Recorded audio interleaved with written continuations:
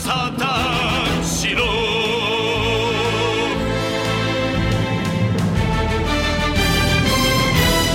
Hello, everybody, and welcome to episode 407 of the Saturn Studs podcast. I'm Kurt, joined once again this week by my cursed co-hosts, Peter and Jake. Truly a tragic tale of podcasting. Of just gross incompetence. Yep. Because I'm coming at you this week. I'm barreling directly towards you this week with the Antiques GoPro edition. Antiques GoPro? Watch in first person. Experience the thrill of taking your grandma's orange juicer and finding out that's worth a whopping $15. So I have to ask this because it's you. Did you discover on YouTube a FOV antiquing series called Antiques GoPro? Unfortunately, no. Not until you said as much. I was just playing free word association, letting my language center just kind of steam and overcook while we have conversations. If you're new here, the reason why I said because it's Peter I have to ask is because of his own volition, not even as a bit for a show, just because he wanted us to see, shared a review of a guy who's reviewing sardines and is just really goofy. I respect his charisma. First, I'm going to look up First Person Antiques Roadshow. So, Antiques GoPro would not surprise me. I feel like Pawn Stars has become the new Antiques Roadshow. Pawn Stars is like the fucking Antiques Roadshow for the lowest common denominator. It's just like Antiques Road, bro. We've got Antiques Roadshow at home. I just love the Pawn Stars like formula. Like, and I know everything is set up. Like, people don't actually just walk in there and they're just like filming their everyday, like the day to day. It's like, oh yeah, you know, every other day, like we get a Civil War pistol coming in here, and they set all that shit up. But it's just nice to be like, oh yeah, I got my Optimus Prime ancient pistol replica guy. Like, on standby. Let me go get him. You mind hanging out here for 3 hours? He's sure. got to drive in Absolutely, from bro. Schenectady, but like, whatever. Schenectady, that's where like Doc Ock I is appreciate the shout out. Got you guys. Schenectady's greatest supervillain, Dr. Otto Octavius. It's also apparently a great movie. What, A Place Behind the Pines? No, Schenectady. Oh, no. Nothing. Oh, Schenectady, New York. Read that indie movie. Yeah. Or is Synecdoche, New York? That's what it was. Is that what it was? I forgot what the guy's name was, but he's a guy who died, who was an actor. Wow. I don't know any more information about him because I forgot him. I think he was in Hunger Games for a minute. So I would love to tell you where we are, but the thing that popped into my brain and that kept on taking over from time to time doesn't really have a good setup, so I'm just going to go with a really shitty one. If you have any problem with it, send us an email. I mean, I don't know when not having good setup has ever stopped you before. That's my only real objection to this. We're coming at you, and it's not related to the movie that we watched, because I don't have anything for that. I don't want to have anything with that. I want to forget it. There's no safe space. I'm sad. I want to go eat a pint of Ben & Jerry's after that shit. We're coming at you live, as always, from the set of Beyond Belief, where we're going to listen to Jonathan Frakes tell us we made it up. Everything was a lie. You're wrong. So didn't happen. Is this your first time discovering this clip, Jake? No, I used to watch this. I was about to say, because Peter and I have been on that ish for like 4 years. No, I saw it recently, and it brought back good shit for me. All right, yes, that's good. All of those are the ones where he tells you you're right aren't that great because it's less varied. But the Jonathan Frakes asks you questions is great. Was this? I'm trying to remember Beyond Belief. Did he Was there a skit that happened where it'd be like this outrageous shit, like 1,000 Ways to Die style? Yes, it was basically a reenactment. That kind of show. You'd have a reenactment, and it could either be based on a true story or something they made up, and you had to guess. Dude, TV was fun. There was no reason. There's no benefit to being correct other than, I guess, bragging rights. But the people who watched the show were watching a Sci-Fi Channel at 2 p.m., probably by themselves because they're... Yeah. Me. I was that guy watching Sci-Fi Channel at 2 p.m. It was after I got done finishing channel 43, which was ABC Family, and what was that, a Growing Pains, or I was watching Urkel, Family Matters. I was about to say that's not the name of the show. Well, actually, it wouldn't shock me if there was a Family Matters spinoff just titled Urkel. Dude, I know, right? Urkel goes to college and has to hide the corpse of his girlfriend, and because he accidentally killed her or something. That's that's the right place to take that. What if they had young Urkel, and it's a heartwarming drama instead of a comedy? Young you Urkel. belong in TV. I know. I'll make a killing. That was crazy. I don't know. Maybe it wasn't that crazy. The Super Bowl where they were it's the final season of Young Sheldon. I'm it made it to a final season. My God. Okay, all right. I mean, it was a spinoff of a very popular television show for some reason. I'm just gonna put this out there. Young Sheldon's good. Now, you may take my podcasting license away from me, but I'm just gonna put this out there. Clips that I have seen, I have not watched. I'm not a devout watcher, so it may be interspliced with the most jarring writing ever. But goddamn, the clips that I saw, they were whimsical. They were clever. The only clip I saw was the commercial where he says Bazinga for the first time, and it's supposed to be he's done it. He's finally made it. And it's the young Sheldon. Yeah, exactly. It's his origin story. And it's young Sheldon. It's the character's Bazinga. Oh, dude. Yeah, I watched that clip just the other day. He went to a joke. He must have went to a joke store, and bought a bunch of old practical jokes, the snakes in a can, and the bubble gum that's on a little buzzer thing, And he went pranking people. He's like, "Dad, you want some gum? Here, it's spearmint." And he's like, "Oh, sure." He grabs it and he goes, "Bazinga!" It's not impossible that the spinoff of a television show is better than the show it spun off from. There's precedent for that. I know, but you wouldn't expect it from Young Sheldon, right? I wouldn't. I certainly wouldn't. But I don't know. Dude, they put that Southern charm on there. They talk about brisket. You got a fat dad. They're hitting all the notes. That's all you need, Jake? They're hitting all my notes. Let me tell you. Ooh, he got a fat dad, like a brisket. We put some Southern antics in there. Talk about a rodeo with an acoustic kid bringing up the rear. Damn, you got a good show. Oh, shit. The brother, living in a conservative family, gets a girl knocked up out of wedlock. Oh, hee-haw. We got ourselves a rodeo. I want Cowboy Jake now. I'm ready for Cowboy Jake. Dude, believe me, so is Kristen. Hey yo, boom bazinga. Jake's gonna just show up one day as Slim Pickens, and that's just how he's gonna live the rest of his life.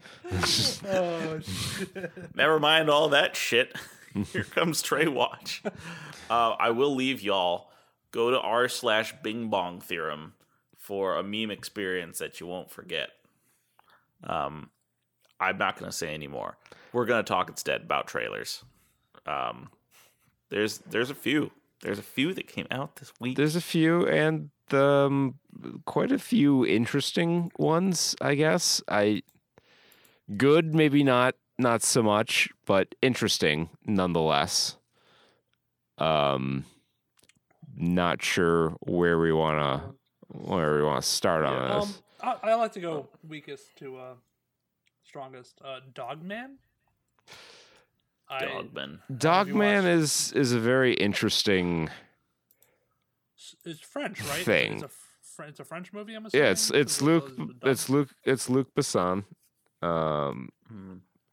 who is the director of Leon the Professional, Fifth Element, Think Atomic Blonde, La Femme Nikita. He's got a lot of credential. Lucy. He's got a lot of credential in this arena. Sure. So this is his next weird action movie, and it stars a man who's really obsessed with dogs and dresses in drag to kill people. Yes. Dog-loving murderous drag queen. Why not? I mean, I personally can't wait until conservative Twitter gets a hold of this. And they just lose it and are like, oh my God. I'm telling you. They had to wait. The woke trans will kill you with dogs and guns. They had to wait till Tucker was out of the country to release this one. Yeah, right. This is probably the most French movie that's ever made it to American shores. Pretty French. Yeah. I would say it's pretty French. Pretty sure they got a good actor to play the cigarette. So I don't recognize their name, but I mean, there is a lot of smoking going on. There are a lot of people getting smoked in this trailer. A lot of people smoking. A lot of people smoked. It is so all the what do you call them, the lines, the from the quotes from different magazines or outlets. Pull quotes, yeah. They're all glazing this up like crazy. Well, I mean, you're not going to put negative pull quotes in your trailer. Why not? Why not? This movie fucking sucks. Let's get the IMDb users out here. Honestly, I would appreciate a movie that had the balls to use IMDb user reviews in their marketing and do our system. You have 6 pull quotes in your trailer, 2 from 10-star reviews, 2 from 1-star reviews, 2 from somewhere in the middle. 10-star. Wow, very good. This is definitely not AI generated. 1-star. Shit was hot garbage. I hate black people. It's like, whoa. It do be like that sometimes. You really just hit the speed run. And by sometimes, I mean all the time. Every time. I thought this was a trailer for Minions 5. What the fuck? Okay. Jews will not replace us. The Minions are clearly meant to be an analog for the Jewish people. One of those extremely long, in-depth quotes. Oh my God. And then, by pure happenstance, one of them would just happen to have the entire Andrew Jackson copy pasta. Yes. Just filling up the screen. I do like a lot of the comments here who were confused, who thought this was going to be a trailer for David Pilkey's Dogman. David Pilkey being the guy who made Captain Underpants. Dogman being another one of his children's books for kids. All right, kids.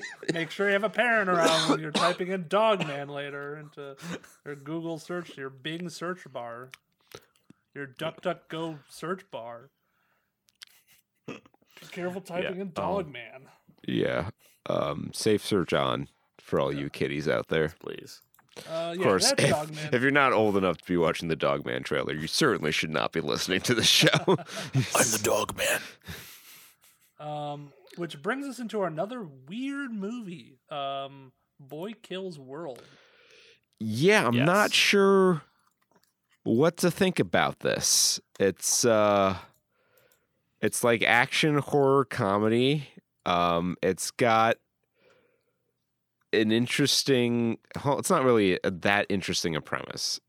It's been done before. It's honestly kind of like a cross between Fury Road and The Hunger Games, with a little sprinkle of The Purge in there for maybe for maybe a little lulls. Kill Bill. I don't know. So And it's a bland premise of kid wanting to get vengeance for his family being killed. But the twist, not the twist, but the uniqueness part of it is he's mute and deaf. He's made his inner monologue H. John Benjamin. Yeah. And the fact that it's Bill Skarsgård with an inner monologue of H. John Benjamin makes it that's pretty much the selling point of this movie. It's pretty quirky. Yeah, it's kind of it's in an interesting place artistically.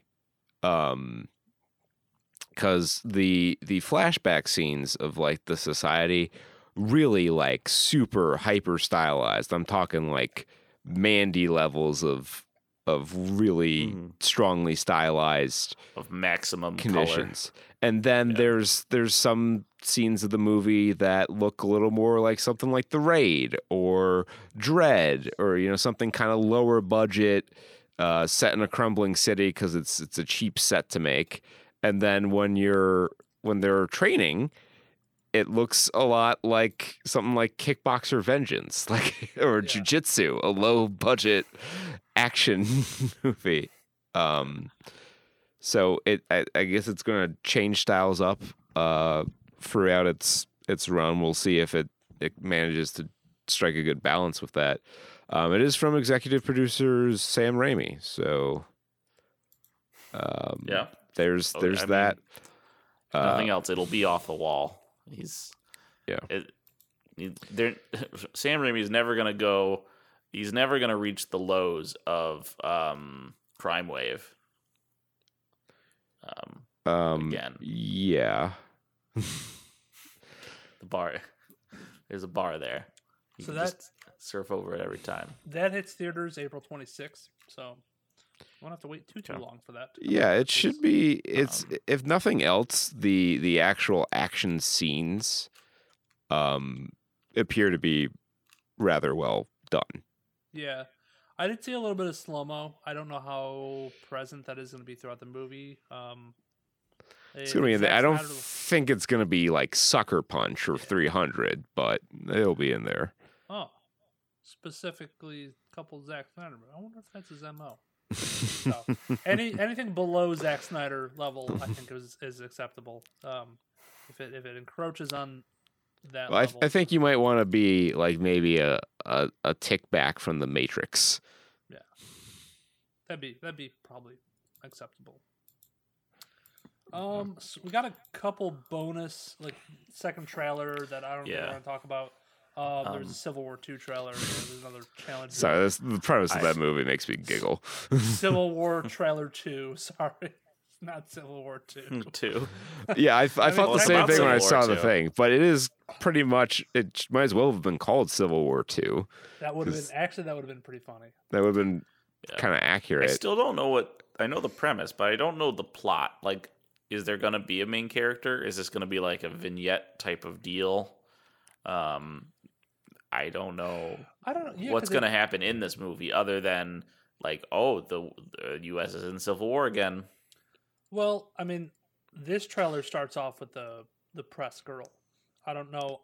I didn't really remember her too much from the original trailer, but it might follow her story going around the country trying to document the Civil War. But because I don't know how much of this is going to be like the actual, I guess, soldiers fighting in the war, or if this is just going to hop around and be like, this is the kind of story we're telling. But it might be kind of like an anthology story. It might be kind of like a faux documentary. Hard to get a real feel from what's in the trailer here. From the trailer, it looks kind of like a regular movie, but to Peter's point, there's no real character that's pushed or really anything to drive the narrative other than like the premise, which obviously is not going to take a movie like this very far. Right. That's a good writing prompt. It's all about what you build on it. So I still await we'll wait till it comes out. Kind of a weird movie for A24 though. This is kind of a little bit outside their wheelhouse. They did one similar to this somewhat recently, kind of playing on current events and tensions when they made that other movie about a pandemic, and it was like COVID-23 or something like that. Oh, yeah. That was an A24 movie? Oof. Yeah, I think so. So there's like that wasn't the whole plot of the movie, but that was the backdrop of it. There's no extended plot summary, but it does just say an adrenaline-fueled thrill ride through a near-future fractured America. God, what sentence is this? Does this seem like it's just too? It's keyword. It's SEO. Oh God, fuck this. An adrenaline-fueled thrill ride through a near-future fractured America balanced on the razor's edge. The only thing I can say about this movie for sure is that when it comes out, people are going to be angry about it. Oh, yeah. I'm not sure why, but they will be. Outrage-driven engagement. Here we go. Yeah. You know what would be cool, though? If all the people clamoring for another civil war are going to Who's clamoring for another civil war? Dude, all the hogs out there are like, we're going to have a civil war, take it back from shaman. the Wokies. Yeah, they're like, we need to have another... The QAnon shaman. Well, it's all the people who are going to be like, it's going to drive us to civil war. That's what it's going to take. It's like, they're saying it like it's a bad thing, but they're like, I fucking can't wait. Sign me up in the local militia. All the Texans who moved there from California are going to be super pissed when Texas and California ally and both secede. Austin, Shit, I just left you. Takes over Texas. They just push Greg Abbott down a flight of stairs. They catapult him off a wind turbine. Cut the brake line on his wheelchair. throw a stick in his spokes. Hot Wheels, as my sister called them when she lived in Texas. Hot Wheels. Oh, dude, he would be hot if he could stand. Yeah. But yeah. Quick. Yep. Sorry, go ahead. We got the Sasquatch Sunset TV spot. I only bring this up because of the one YouTube comment, which I really enjoyed, was just maybe movies should stop for a while. Doing a segment weekly where I watch a lot of like every trailer that major and minor studios shit out. I can agree with that. I think movies just need to take a couple years, really figure their shit out, and then get back to me. We'll go through the backlog. Yeah, we got plenty to keep us occupied. Yeah, dude, this is the type of movie that I feel like they're just gonna go the extra mile with like the baby Sasquatch being born and just show us it all. This is another one of those movies. Yeah. They're gonna the full. There's gonna be a joke where like four Sasquatch of them birth scene. Four of them try to gnaw off the placenta. Yeah, in graphic detail. Honestly, this feels like another fake movie in a CSI episode. Like the producer gets murdered, and it's like, yeah, he was working on the set of Sasquatch Sunset. No, this is even too goofy for that. This is like a fake movie on an episode of 30 Rock that Jack is trying to launder money with. Yes.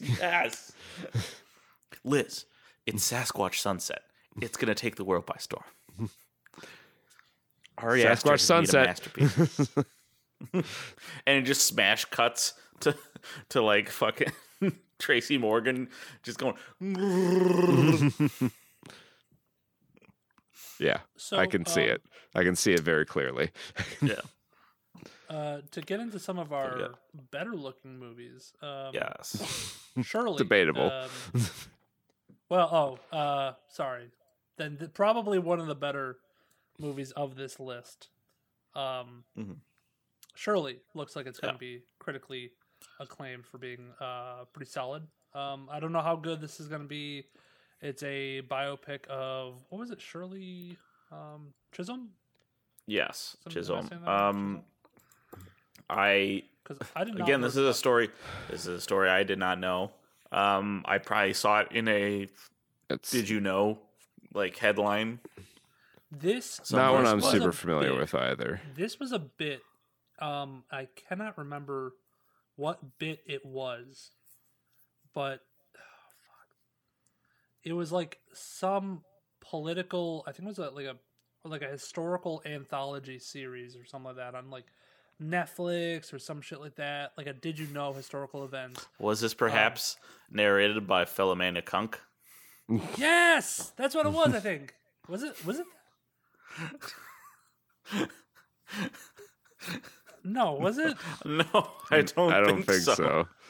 I don't remember that unless we're talking about Pump Up the Jam and I wasn't paying attention. Oh, damn it, because I heard this story about Kunk Across America or whatever. So I think I completely lost my train of thought. Anyways, I'm not this I fucking was right. Okay, History of the World Part 2. That's right. I started watching that. I never finished it. It didn't really leave a huge mark on me. But this, I remember. They had a bit about Shirley Chisholm, and they had a bunch of other political figures in it. And the skit was like set up like an old '90s TV show, and it was they were doing a lot of things for the ha-has. When I guess she had a pretty dramatic run for presidency. As this movie is going to touch on a lot. Well, yeah, it's for a political biopic. It seems her. Pretty energized. Yeah. A lot of them seem that way in the trailer, and some of them come out that way. Like I would say, Milk was fairly. Well, no, they don't really translate to be energetic over the course of the whole movie, but the trailers often cut that way. Because they're trying to sell the movie. It's been a rough spot for biopics recently. A lot of them have come out. A lot of them kind of about high profile people, or corporate products. And you've had your good ones like Oppenheimer, and then you've had a lot of not so great ones. What was the one that we were talking about like a few weeks ago about the Amy Winehouse one? No, the NAACP activist. Right? Yeah. I don't even remember the name. Like it looked interesting, but it just kind of came and went, and I slipped from my memory. Yeah, we've got we'll touch on, spoiler alert, we're going to touch on a biopic in the follow up that's not doing so hot critically, and a lot of them haven't been doing so hot critically. It used to be a pretty easy cash grab, make the biopic about the the figure from a marginalized group and rake in the dough. See Rustin. Rocket Man and Rhapsody. I think this does have the other half of that equation, which usually the equation is two parts. You have the interesting historical story and a main actor who wants to really flex their chops. And I think we have with Regina King here. I think she's hungry for some a really role where she can show her skills. She's popular. I think this is also the last movie with Lance Reddick. It's got to be one of them. It's got to be. I was thinking, I'm like, this has got to be one of his last ones. He may have like we can check. I'm on IMDb and he's right here. Hello, Lance. Credits. Zeus he's in one episode of the Percy Jackson and the Olympians. Interesting. As Zeus. I'm wondering if they're upcoming. Here we go. There is Kite Man, Hell Yeah. He's in one episode of that, playing the voice of Lex Luthor. Oh right, the Kite Man spinoff, because we needed that. Yeah. Ballerina. 2025. It's That in post-production. sounds like an action movie. Well, no, it's probably some dumb shit like a. Yeah, I'm with you. Like, I laugh in that I totally see why you would think that, and I'm on the same train of thought. I'm like, yes, Ballerina. Of course, it's a cheeky action movie. It's, we got the Beekeeper this year. Ballerina's the John Wick spinoff, I believe, or one of the John Wick spinoffs. And Lance, that makes sense. Lance Reddick was in that. Tracks, yeah. Apteros and Saint Sebastian, all in post production and completed. So he's in 5 projects that we will see over the course of the next couple of years. That's just so crazy to me. Like the amount of how the movie pipeline now is such that when did he pass? Last year, I think. Yeah. Was it the beginning of 2023? It was like, wasn't it when John Wick was like out? March 17th, 2023. So that almost sounds a year. right, yeah. Well, no, I read that right off the. But the fact that it's almost been a year more than a year posthumously, 5 projects still in the pipeline. That's not that surprising when you really think about it. On average, a movie is going to go through about like 2.5 years of total production from pre-production to release, and shooting is maybe 6 weeks of that. So if you go to his it was around John Wick Chapter 4 coming out that he passed. He had Horizon Forbidden West, Burning Shores, White Men Can't Jump, Invincible, Adam Eve, The Kane, Mutiny Court Martial, Hellboy, Web of Weird, Bosch, Legacy, Macaw, Percy Jackson, The Olympians. 9 projects. And some of that's voice work, which you go in for like a day or two to record your lines, and then you're on your way. Yeah, I think some of them. I think like half were probably voice work between the video game and animated series, so he could probably pump those out pretty easy. And yeah, he had a notable voice, so he was pretty popular in the voice acting world. Yeah, it's not that if you're an actor who's relatively in demand, you can have like 10 movies in development at any one time. Yeah. I mean, that's still in and of itself. It's just like it shows that he was an in-demand actor at the time of his passing. Yeah. It's just Marvel to think about. Shirley it's pretty star-studded. Seems like a good cast. I don't know. Trying. I don't know if it's going to be as epic as the trailer makes it out to be, or if it's because I don't know how much they can really squeeze out of that. I also don't know her story, so I don't know. I think you could make a good movie with this. It remains to be seen whether or not they realize the potential. They got a lot of people in it, but that doesn't necessarily mean it's going to be quality. We'll see.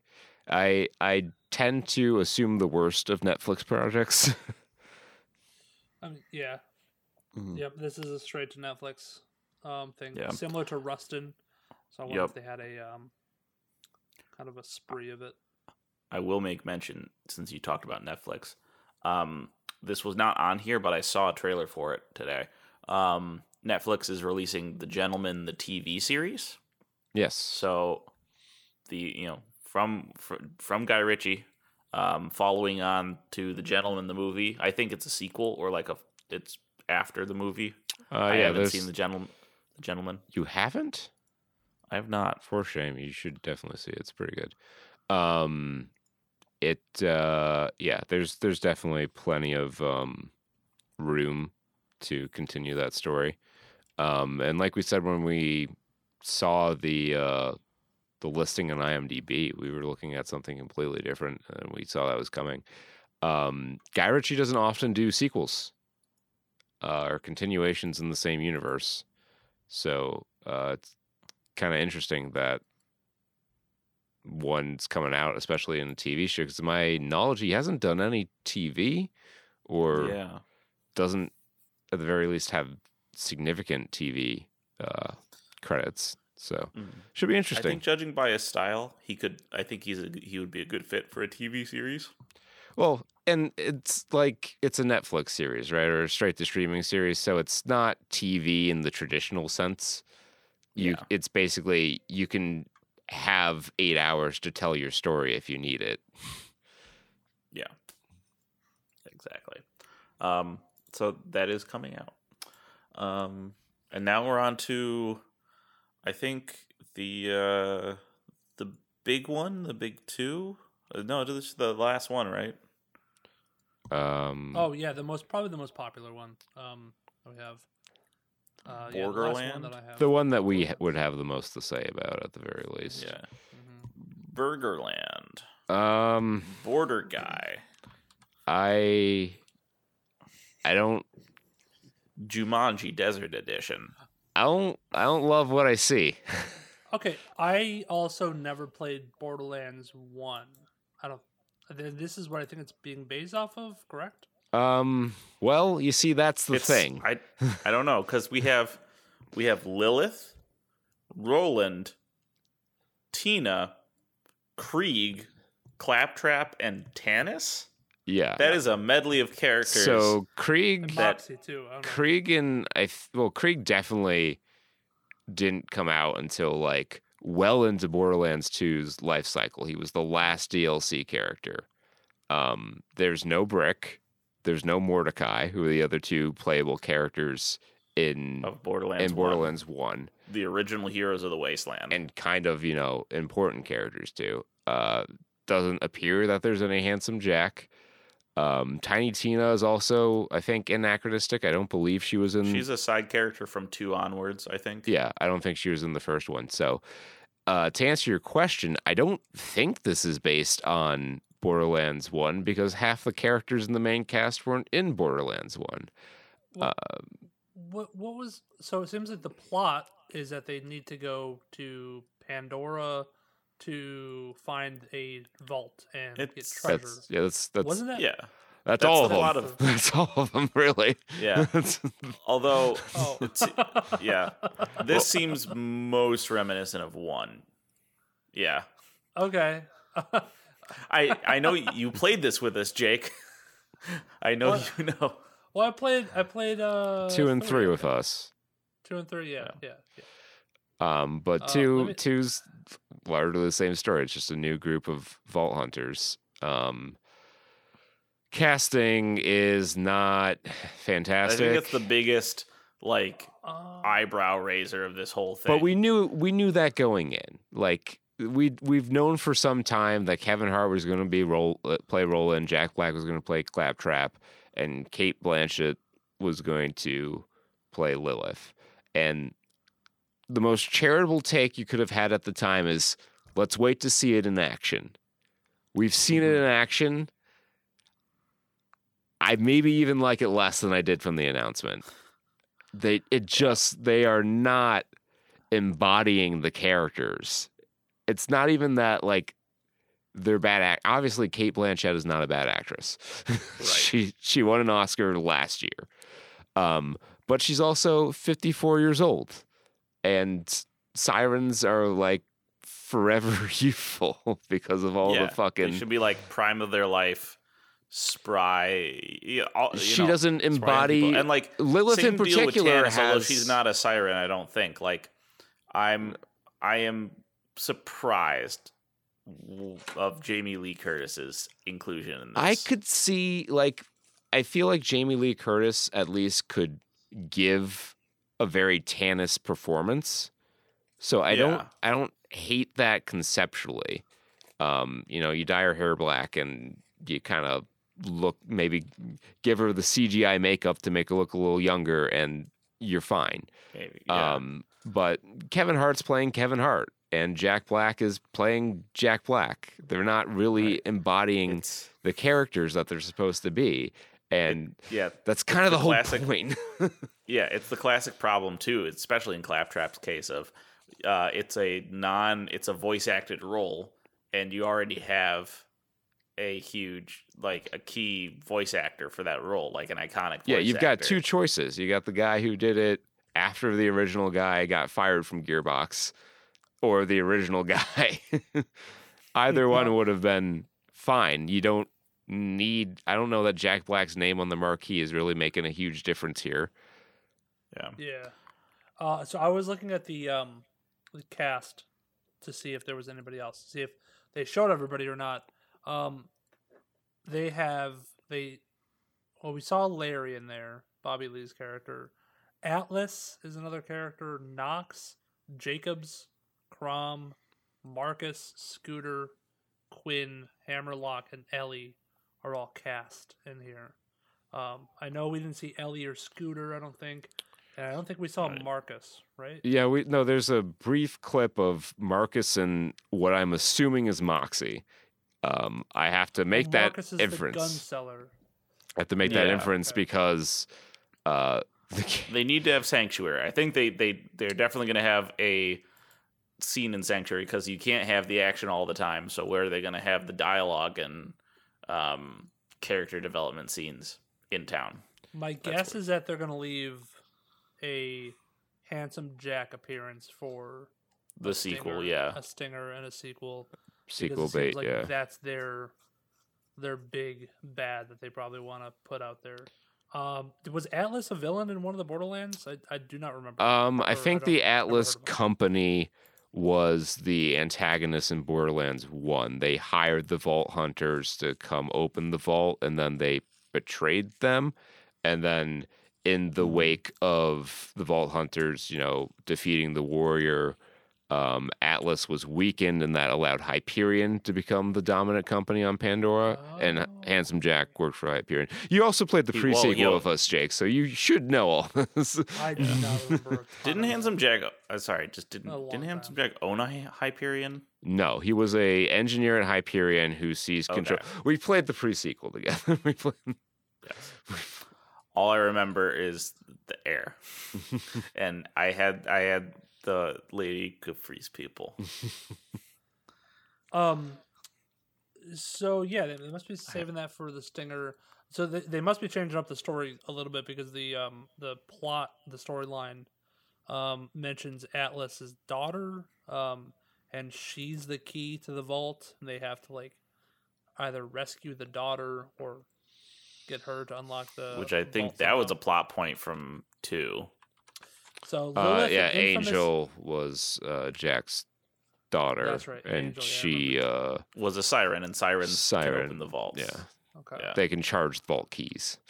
So Lilith, an infamous outlaw with a mysterious past, reluctantly returns to her home planet Pandora to find the missing daughter of the universe's most powerful son of a bitch, Atlas. Lilith forms an alliance with an unexpected team. We got Roland, Tiny Tina, Krieg, and Tanis, and Claptrap. These unlikely heroes must battle alien monsters and dangerous bandits to find and protect the missing girl, who may hold the key to unimaginable power, the fate of the universe. Is there more? No, it just ended without a period. That's fine. Yeah, I don't know. Okay, the good things. The setting and the costume design and seemingly the effects all look pretty solid. Minus a little bit of some of the costumes look a little off. CGI. It's weird because Claptrap, I think, most matches the aesthetic of Borderlands. Like the way it's animated looks almost cel shaded, but so closely resembling the art style of the game, it really highlights how the rest of it doesn't as closely resemble the art style of the game. Yeah. And I've seen some pretty impressive Borderlands cosplay that really, with practical makeup effects, makes it look cel shaded. I'm a little disappointed that a Hollywood budget could not find the room for that kind of. Right, and the games themselves were able to achieve cel shaded look with 3D models, so it would be doable for sure. Looking at kind of the production, like the colors and the lighting and all that jazz, it looks like they dropped characters from the Speed Racer movie into the Mad Max setting, which, like, that's not Borderlands, but in the movie sense, it's a lot of saturation. Yeah, there's a couple and it comes scenes in off here. different than it does in the games. Yeah, there's a couple scenes in here that look like they're straight out of Spy Kids 3, and that might be a little bit jarring if they stick with that or if they can polish it up a little bit. I don't know how to feel about this.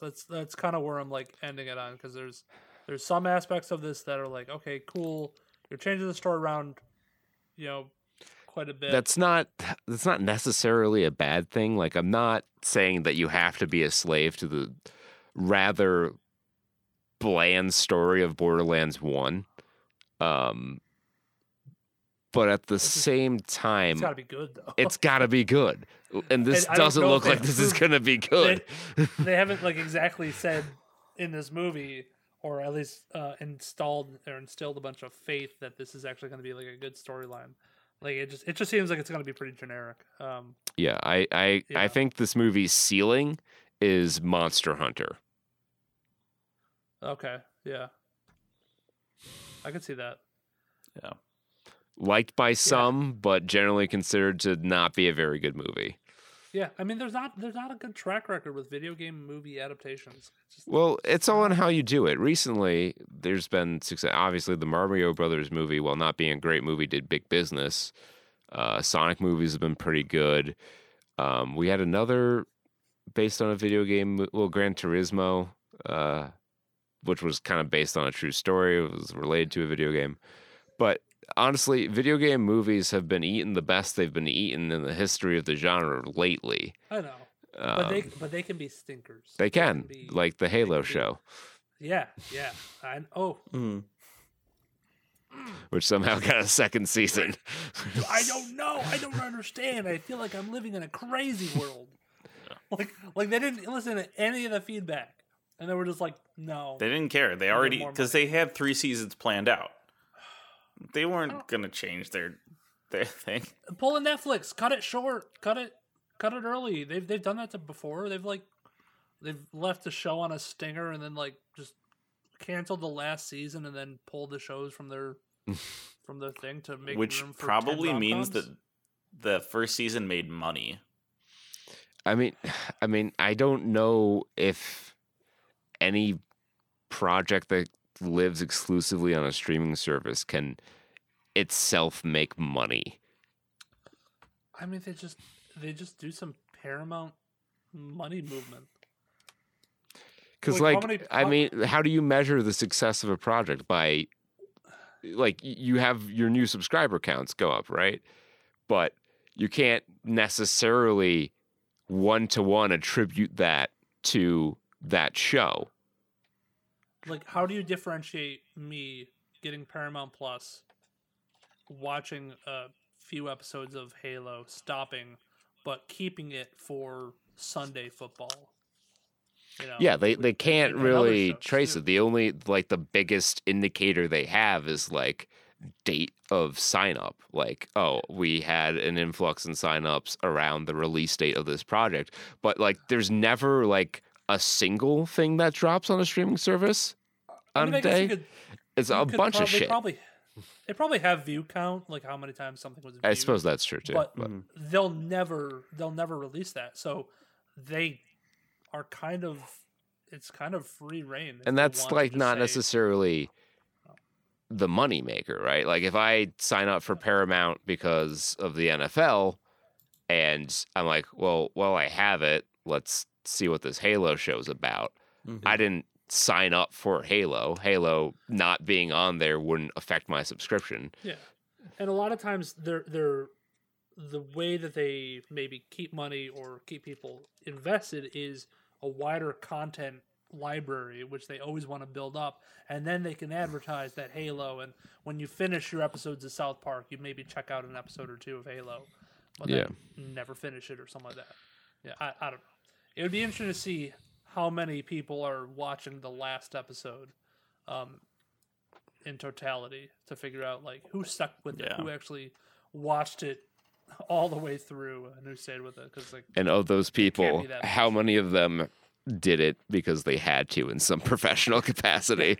Yeah. How many were reviewers or had a YouTube channel? Like, come on. Surely not that many. Yeah. Yeah, Dude, they gotta make you just a reminded me, Shirley like, joke in Shirley. yeah, I guess that's all. Like, we could talk a lot. We could speculate stuff about Borderlands. Mostly, the only thing I want to say is, like, if they do show Handsome Jack as a stinger, I would like it to be Ryan Reynolds. I would like Ryan Reynolds as Handsome Jack.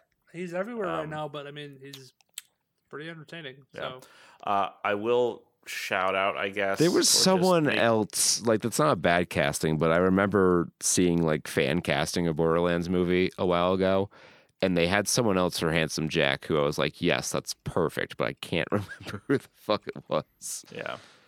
I think, I don't know, as far as recasting, I think I might actually turn around on Jamie Lee Curtis. I think it might be fine. Definitely, I would put like Idris Elba as Roland, and like Kate McKinnon. He'd as be a better Tiny fit. Tina. Glenn Howerton. Oh yeah, he'd be a good choice too as Handsome Jack. I pulled it up on I Twitter. like that. I was seeing if anybody was talking about trying to. Maybe that was it. Handsome Jack. I'm from Hyperion, where the robots hang out. Yeah, Anthony Starr is another one who's been mentioned. Yep, anyone with that empty smile. Yeah. Gavin Newsom. Oh, someone suggested Bruce Campbell. I think that's an interesting idea. Oh, that'd be not a great like lookalike, but definitely like could. An older handsome Jack. Mm-hmm. Maybe Bruce Campbell is like, I don't know, Axton. Would that make sense? He wouldn't want to do a role that's that action heavy, and Axton is kind of doesn't have enough personality to really be a Bruce Campbell character. Yeah. I can't see much more of it, but that is Borderlands. Very indifferent about it, at least for me. Yeah, we'll see what happens. We'll probably end up watching it. Yeah, we're definitely going to end up watching it. Yeah. That doesn't mean I'm going to like it. So it's all you have. It's nowhere but up from here, Borderlands. I can't wait to see what popcorn bucket they come out with. Oh yeah, yeah. Going to get my Borderlands. I hope it's an actual fleshlight. I hope it's an actual gun. So we can it's a giant pistol that you just point at your mouth. Shoot our way into the follow-up. Yep. Taking a look at weekend 7, 2024, February 16th through 19th, President's Day weekend. Although I guess some movies were touting their earnings over the 6-day Valentine's Day weekend period.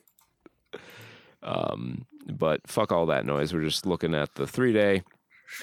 And leading the pack was Bob Marley, One Love, bringing in a decent $33 million in just over 3,500 theaters, $85 million worldwide. And it also happens to be our spotlight picture for this week. It's not reviewing great with professional critics, at least. Rotten Tomatoes gives it a 42%. IMDb sitting at that 6.6 and a 43 on Metacritic. User score is 4.8 on Metacritic. Audience score on Rotten Tomatoes is 92. So Rotten Tomatoes people liked it, or at least the ones that they decided to not cull. There were enough positive reviews that after culling, it brought it up to a 92%. But as we all know, we don't take the word of professional critics. Not really something that should be done. Sir. Gotta go down on street level heroes. We need more stories about street level heroes. And there's no bigger street level hero than an IMDb user review, submitter. Bob Marley, one reviewer. One reviewer. One love, one review. Tommy Trinen? Trinen? Treinen. Trinian. We're going to go with that. Tommy Trinian. Bob Marley, one love. 10 out of 10. Don't let him fool you. Rotten Tomatoes sucks at rating. Beautiful movie. Absolutely beautiful. This movie is not about making Bob Marley a legend because he already was the biggest music legend ever. This movie is about what he went through during a period of time and a peek at how he grew up. How at the end of the day, Bob was a human too. But even then, you can't help but realize he was touched with a gift that he shared with the world. Kingsley Ben-Adir and Latasha Lynch are absolutely fantastic. Oh my God, that voice is literally destroying my throat right now.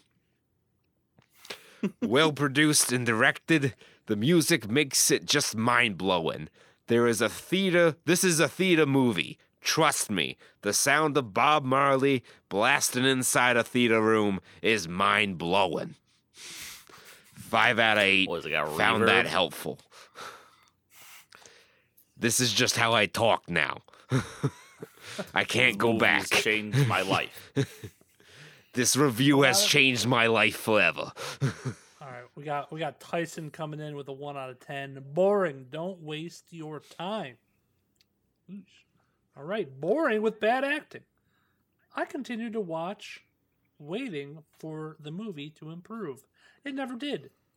I like many true story dramas, but this one was horrendous. The plotline was dull, boring, and weak, and the acting was not much better. I'm good with accents, but subtitles would have come in handy in this movie, as their accents were very thick. Maybe. Bob Marley has so many good songs. Why they would choose to feature so many of his unknown songs is beyond me. I'm not sure why I have to write an essay for a review. Well, you don't have to. But this last paragraph is to get my required character limit up to the minimum requirement. Love these boys. 21 out of 57 found that helpful. So, just, See. You don't have to. You don't have to submit the review.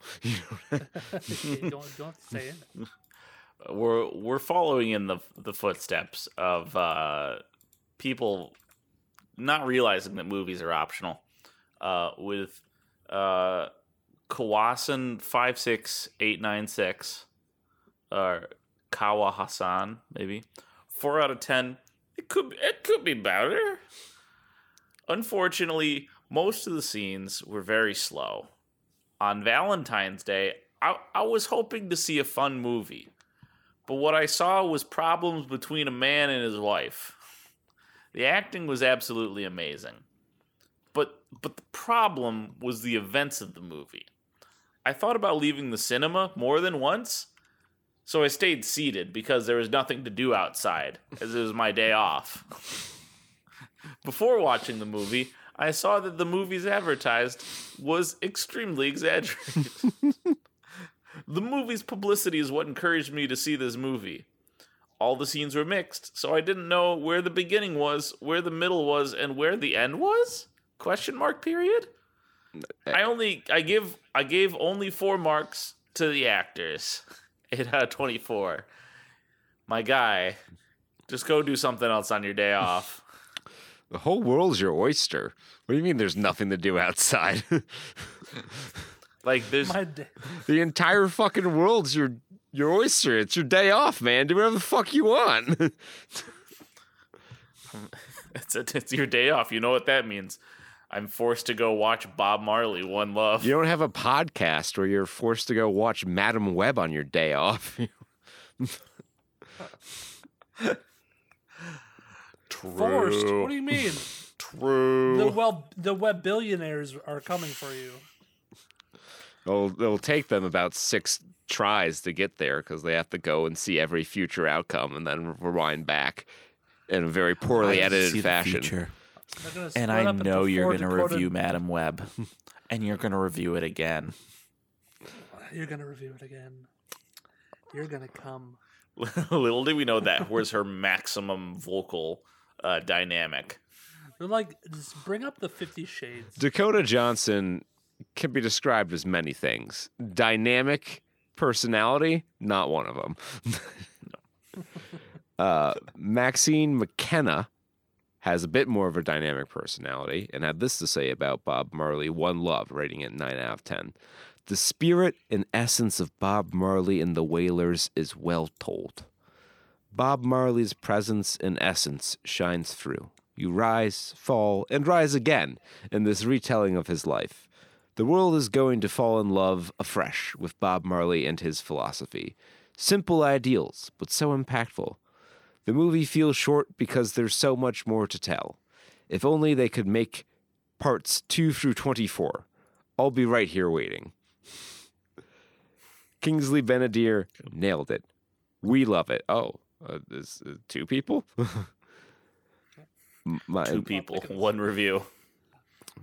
My mind and spirit bonded with the main characters. I eased into the film and stayed in, not wanting to take a step out.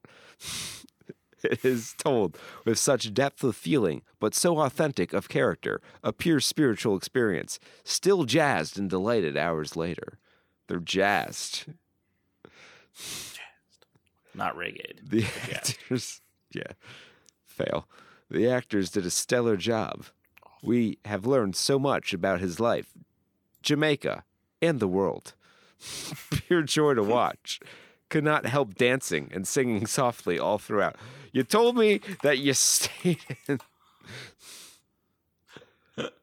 Could not help dancing and singing softly all throughout. Finally danced my way out of the cinema, and everybody clapped. 5 out of 9 found that helpful. And everyone clapped. That movie's name, Albert Einstein. This has been I'm going to be one of those really shitty YouTubers that just reads posts from random subreddits, adding nothing of value to it. This was brought to you by r/thathappened. Bob Marley, One Love. From user JFab987. You can try and get the robo voiceover going. Yeah. I was trying to in my head get my cowboy voice going, but I don't know if I'm gonna be able to nail it. Come on, Jake. We got Just channel your inner cowboy. You had it going earlier. Yeehaw! You were there. Before we hit record, you were going all cowboy. No story quickly tossed together and surprisingly dull for such an exciting life story. Cat's good to do. Says no attention to story or getting to understand any of the characters. I'm surprised this was signed off on. Is good enough to represent someone whose life story is considered legendary and full of excitement. It feels lackluster and thrown together. Ellipses. Scenes just end. Characters just pop up. Flashbacks. And you don't even tell the audience what year it is. Scenes in an entirely different country, and we're supposed to guess if it's Germany or London. But we are supposed to care how Bob is willing to do whatever to spread an important message. But there is no connection the way good movies pull you in. It's all just a 1, 2, 3 formula of quick snippets of action or drama happening. Probably 15 minutes of action or meaningful moments of the whole movie total. Plenty shots of Bob's character sitting in silence, and then more sitting through basic interpretation. I don't know if he's going interpolations. Meanings of the movie. Going through basic interpretations of Bob in studio and on stage. it is really hard to replicate his soulful way of performing, so they shouldn't have spent time even trying with his stiff British actor, and should have stuck to giving an actual storyline or emotional Oscar-worthy drama. Can we get a do-over the way they did Steve Jobs biopics? Yeehaw! 18 out of 37 found that helpful. I bet he thought he was real slick with the 1, 2, 3 formula comment. Yeah. Real fucking moves out here. He thought about that. He was like, what's that formula? How can I convey my feelings about this movie and enough characters to meet the word limit? to meet this word limit. Goddamn it's apparently character. Like the greatest enemy of the IMDb reviewer Right? is this fucking word limit. Yeah, I guess. Fuck! I'm at $4.99 and it has to be at $500. I think when we started doing the segment, that definitely didn't exist because there were hundreds of one-sentence reviews. Oh, Yeah. And honestly, even looking through some of these reviews these past few weeks, some of these got to be less than 500 characters. Yeah, I think once you've done a couple, you probably they take that off. It's just for new accounts. Yeah. So Oh, that spam. makes sense. Yeah, It's a good way to protect against bot. yeah. And it does such a Finally. great job of protecting against bots. It's really, really strong out here. Really fucking gain them off. From Zone Wolf, a 5 out of 10. Strong acting, flat storyline. Pardon me. Ugh. Kingston Ben-Adair was Bob Marley. Absolutely stellar job getting into character and making it believable. That is the good part. The not good was the story itself. It was extremely flat and lacking. There was no arc, which was disappointing overall. It was like following someone around for a week.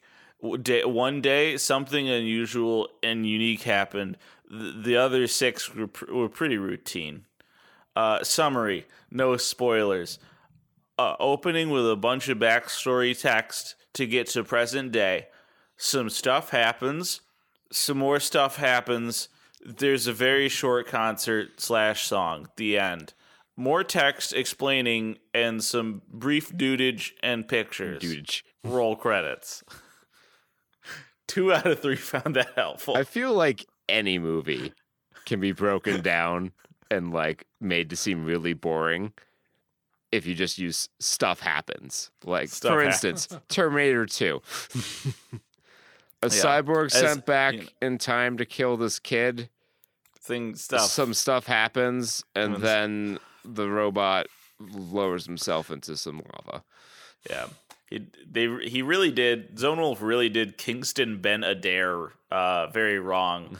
And he also did Kingsley Ben-Adair also very wrong by not calling him by his actual name. Yeah. Whoever Kingston Ben-Adair is, I guess you sucked. Jury's still out on Kingsley Ben-Adair's You really messed it up for him. Yeah.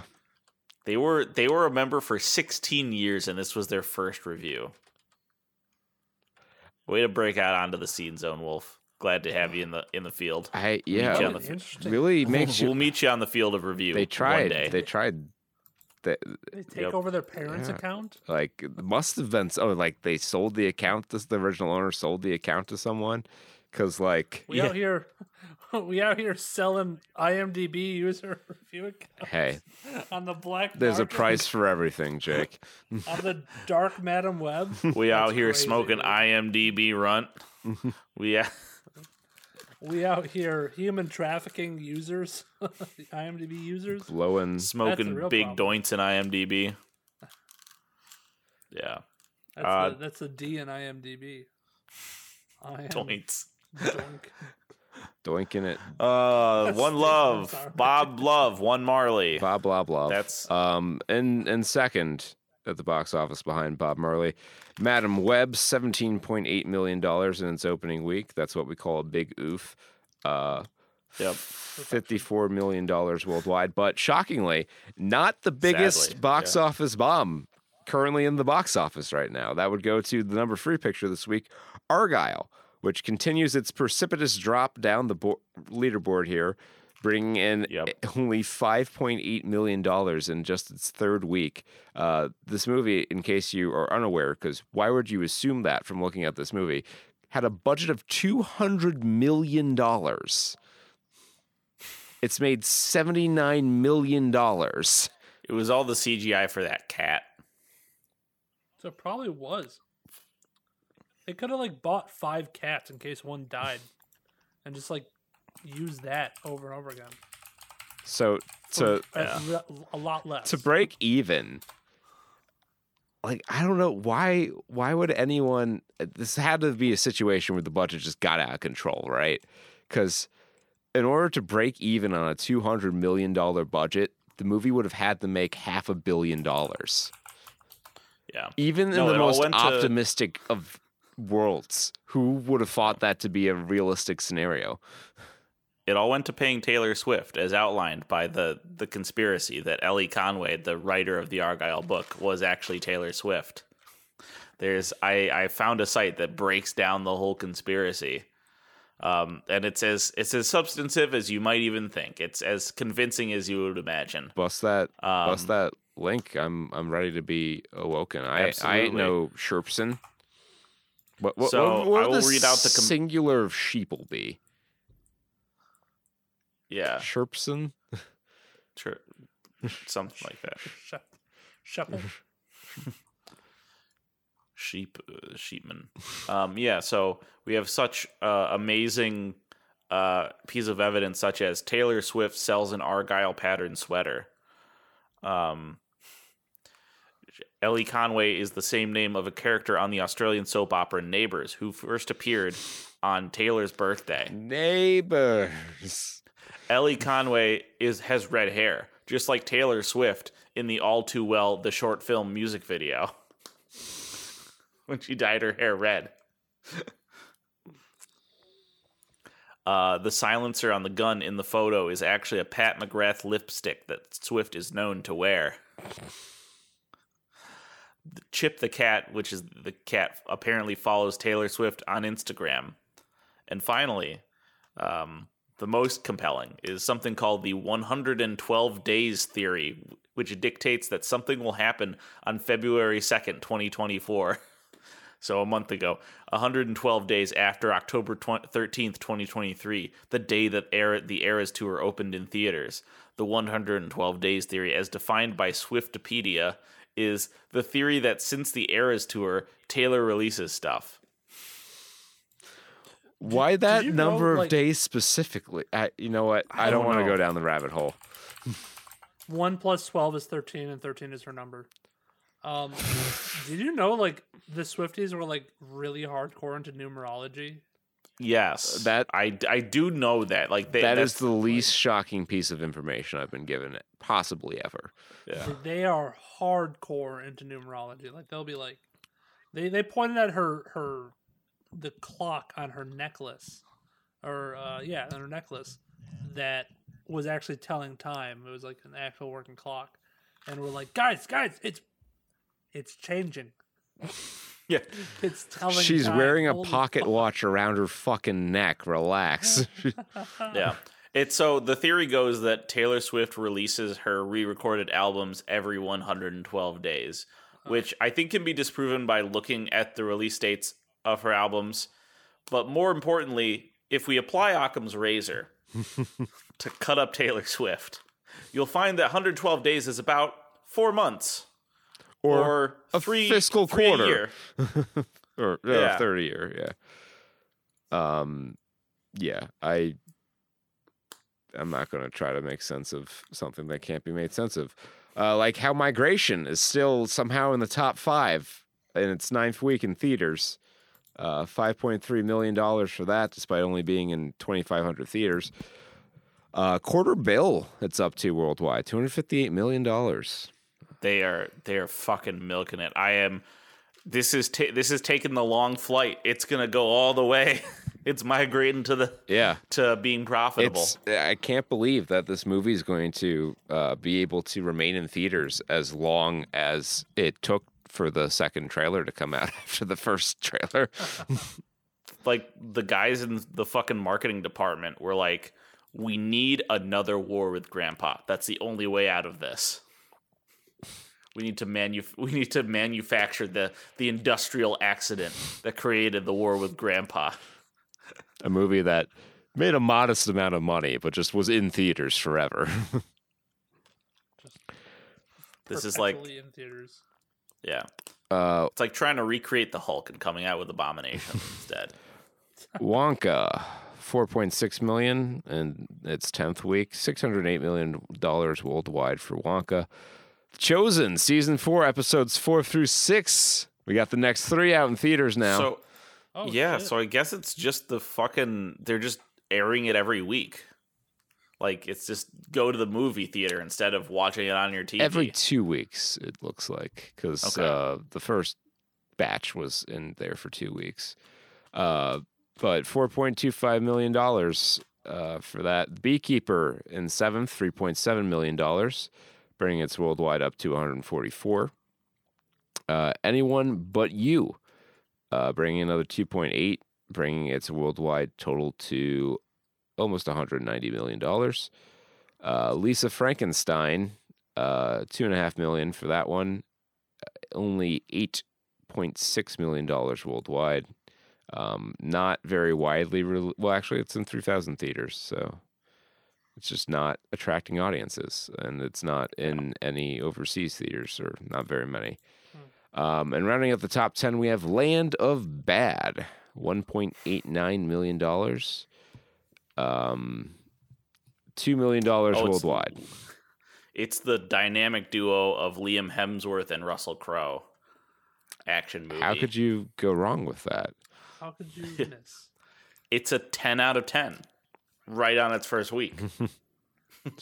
Was there ever a trailer for this? Yes, I remember. It's the one where we made a lot of jokes about how fat Russell Crowe is at the Steven Seagal stage of his career, where he's booking roles where he can be seated for the majority of the movie. Yes. Yep. It's hitting me like a truck. It's hitting you like a Russell Crowe tackle. Hitting me like the steaks that Russell Crowe eats every single night. Oh, man, we missed a lot of jokes when he was in The Pope's Exorcist about him needing to exercise. The Pope needs... God, why am I so much funnier after the fact always? Man can exercise demons, can't exercise himself. Yeah. Notable departures, I think Mean Girls dropped out the top 10. So that didn't have a great run there. But it did okay, I guess. It somehow very quietly clawed its way past $100 million. So that's that. That's your follow-up right there. Let's talk. Let's dip our toes into the world of gaming news and a little video gaming. Figure out what's going on. What's going on out there? Yeah. What's that's going on over there? All right, I am hyped always to talk about Helldivers 2. I've turned my Twitter account into a Super Earth propaganda account where I'm a Helldiver and I only post Helldiver propaganda. And we must spill oil. It's true, I've seen it. The trees, they are speaking binary. The only good bug is a dead bug. I'm doing my part. Yes, I'm doing my part. Are Surface you? guarantees citizenship. Citizenship. Fascism Twitter is on a rise, and I'm here for it. Because it's kind of weird. You're not people wrong. Are all about like people are all clip it, like clip it, clip it, ship it. Yeah. So Helldivers 2, I talked about it last week. It's a very popular game, very unique game, live service, co-op, where shooting. You are trying to kill robots or bugs. They came out with their first, not even a big patch. I mean, it's a patch. It wasn't a big like download or anything, which is nice. They implemented a AFK timeout Yeah, because wasn't there a story of like people being like they logged off and they would log back in and they were still like in the server in the instance? Well, okay. PlayStation had an instance or PlayStation has an issue, I think, where if you log out of PlayStation or you log out of the game, you're still in the server. And if you put it to sleep, like it still has you in the server for some reason. So I think they fixed that along with increasing server size, server capacity. So they've increased server capacity. And then on top of that, they've also created an AFK timer. So what was happening before, I think, was people were getting in line, getting in queue, and then being like, okay, this doesn't take 30 minutes. I'm going to go walk away. They come back an hour later and they're on their ship. But they've been AFK for like maybe 20, 30 minutes. Who knows how long. So they don't want that to happen anymore because then people forget about it. They're in there for hours and they're just taking up space. There's an AFK queue now, or AFK timer. Yeah. So you get timed out. It's wonderful. The message that pops up is pretty great. All the tooltips and stuff like that are usually on vogue with the nature of the game. Where's it? Fuck. I remember. I think it said like, "Hey, you've been AFK for this long. You'll be kicked in 30 seconds or something like that." And it comes up with a tip. It says idle hands are fascist friends or something like that. So it's pretty fun. Oh, here we go. Idle hands are fascist playthings. So we love that. We love spreading managed democracy across the managed democracy. Yeah. The other thing I want to note is the CEO of the studio that makes Helldivers 2, pretty cool guy. So with all this new attention that the game is getting, they've had to clear some obstacles on server capacity. The game's been running pretty well. Other than that, handful of crashes here or there, but nothing major. And they've handled it in stride. They're comparing. They're a very small company in Sweden, and they said, people are just saying hire more people. Get on this server thing. They're like, no, we're not gonna do what other big companies do and hire like crazy and overhire when our game gets popular. So we have to just fire them when it goes out of popularity. Like, it's gonna take some time. We ask that you please stand by and we'll fix this. We'll address the issues. And they so far have. They have a small team. I don't know if they contracted out some work to help with some of the missing things, but they've done a great job so far at managing this and fixing some things early on, and addressing certain issues. And it seems like he's, commenting about certain things when it's like 2 a.m. over there in Sweden. So seems like a very chill company. They also don't appear to be super greedy. It's one of the few games that like you can get the premium currency in the game and through the free battle pass that you have. And you can actually, if you just play the game a lot, you can rock it free to play. You rock it not free to play because it does cost $40 to get, but you don't have to buy the stuff. You can get the premium stuff that all the people could buy for like on launch day. You can eventually get that. All that stuff is there. And it's not like any better than like the stuff you have. Some are just like cool cosmetics. There are some guns, but they're not that much better. It's the stuff that I've heard that are like the good loadouts are stuff you unlock at level 15. So they're doing a pretty good job at balancing that aspect of it. They've got some work to do, sure, but pretty fun game. I would recommend picking it up now that they've fixed it, but maybe wait till next week. Let me test it out Friday, Saturday, Sunday, and see how the stressful weekends go. Because this is like a Thursday night that I just got in with no queue time.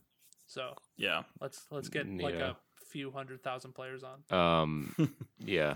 So speaking of things that are going to cost $40, after a year or so of speculation of its existence and a lot of nothing coming from FromSoft.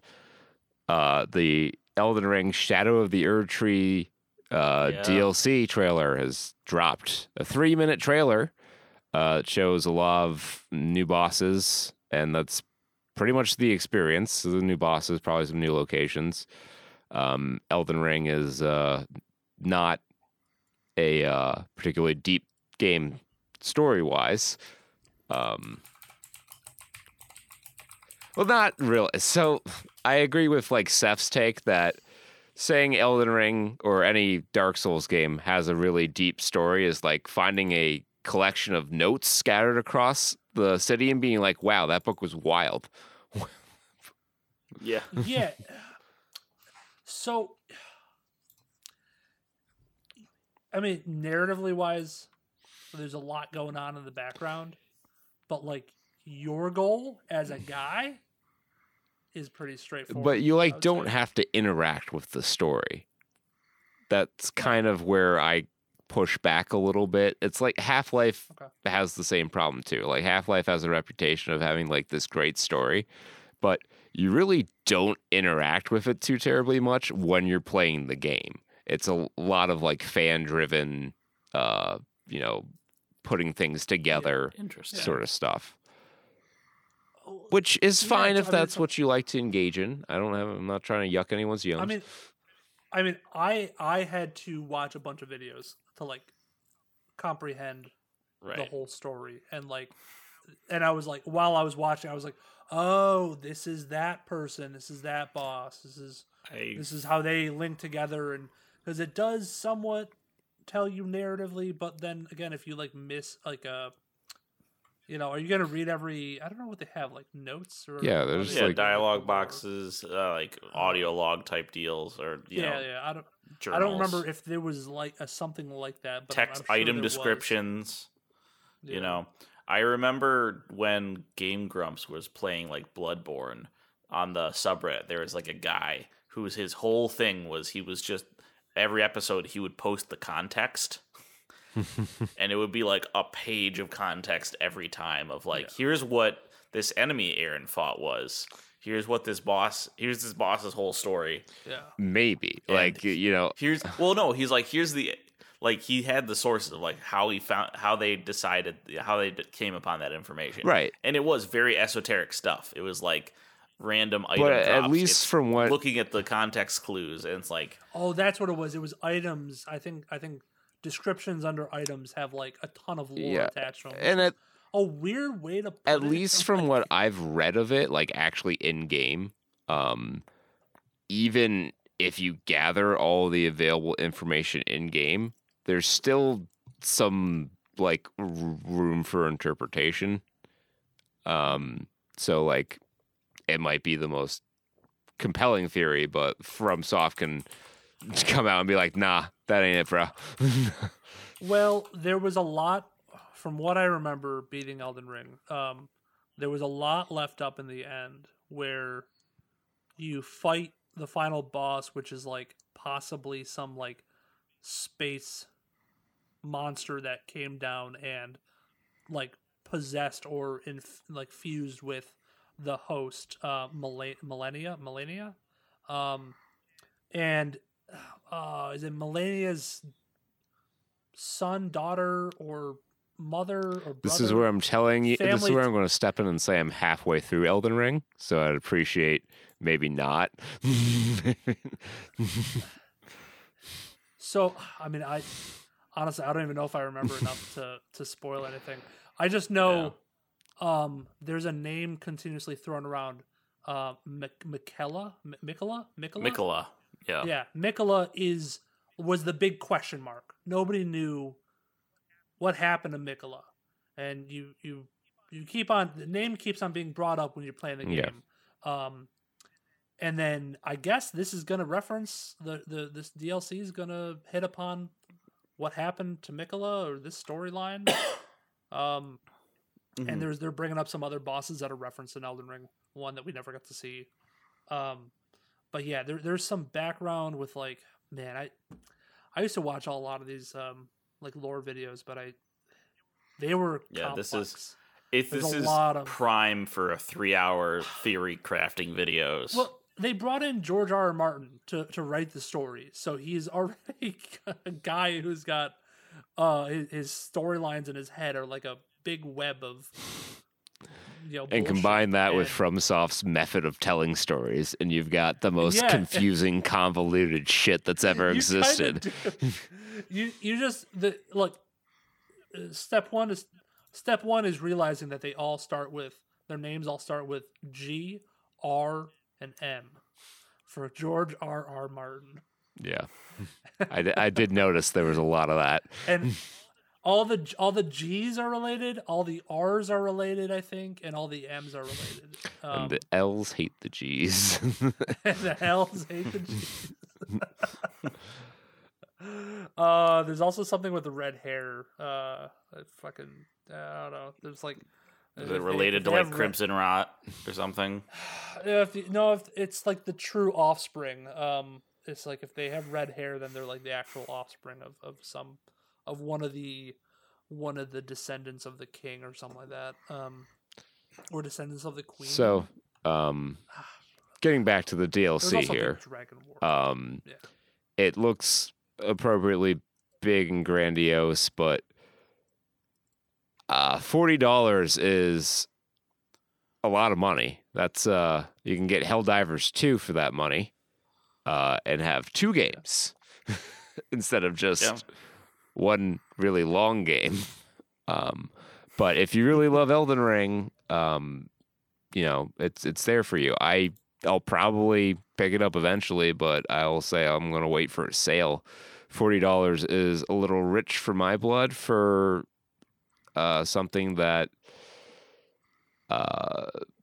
might not necessarily deliver 40 hours of content. I think they did say this was the biggest DLC they've dropped ever for a FromSoft game. But how are they defining biggest? Like biggest file size, biggest amount of like longest in terms of how long it takes to get through the content,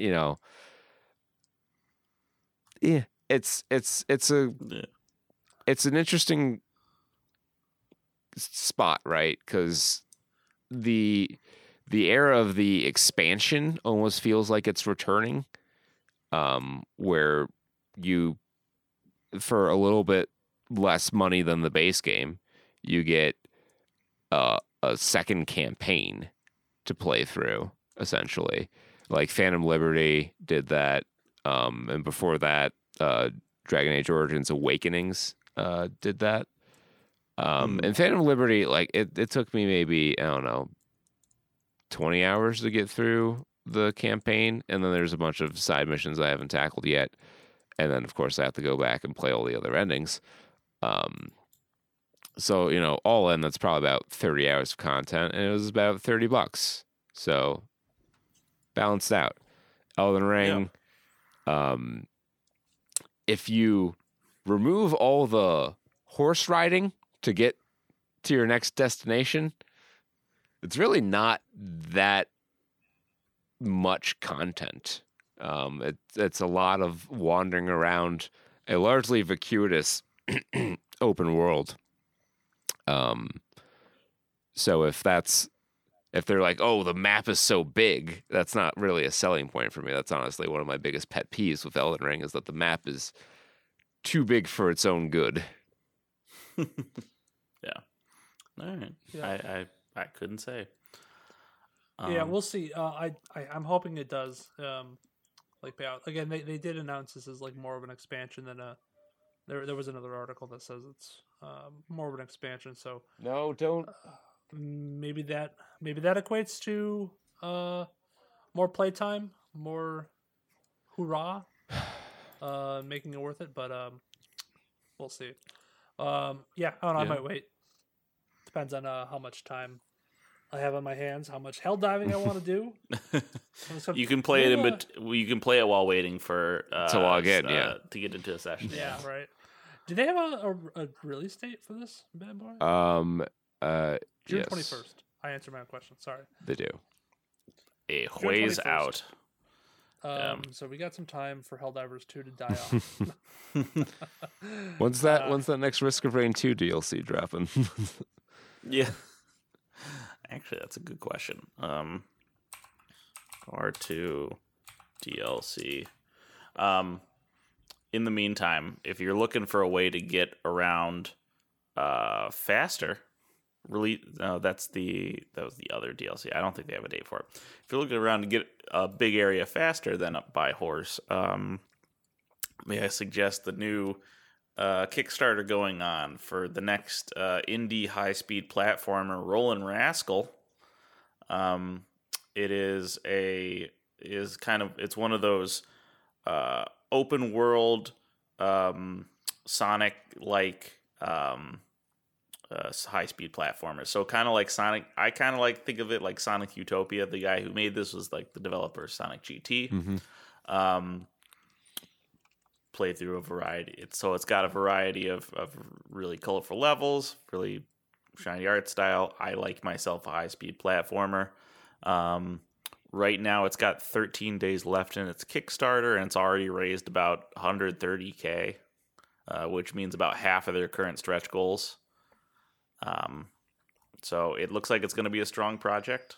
Yeah. As always with Kickstarters, you got to be a little weary. There are many horror stories with Kickstarters, and be patient. As someone who recently backed his first Kickstarter, and by recently I mean almost 2 whole years ago, even though it was funded almost instantly, it still took almost an entire year for me to get my comic books. Yeah. Fortunately, for those who did fund, for those who are interested in making sure that the game comes out, the demo is already available with Online Connect. I believe they held a Race Against the Devs event earlier. The game itself looks to be you can get the digital and physical version for about $25. Seems like a pretty reasonable get. Yeah, that's not bad. So it looks like there's a lot of promise to this, and I'm always on the lookout for more runny, jumpy type experiences. All right. So that's my little indie corner. That's gaming news. Let's talk now about our feature, which is the Iron Claw. I've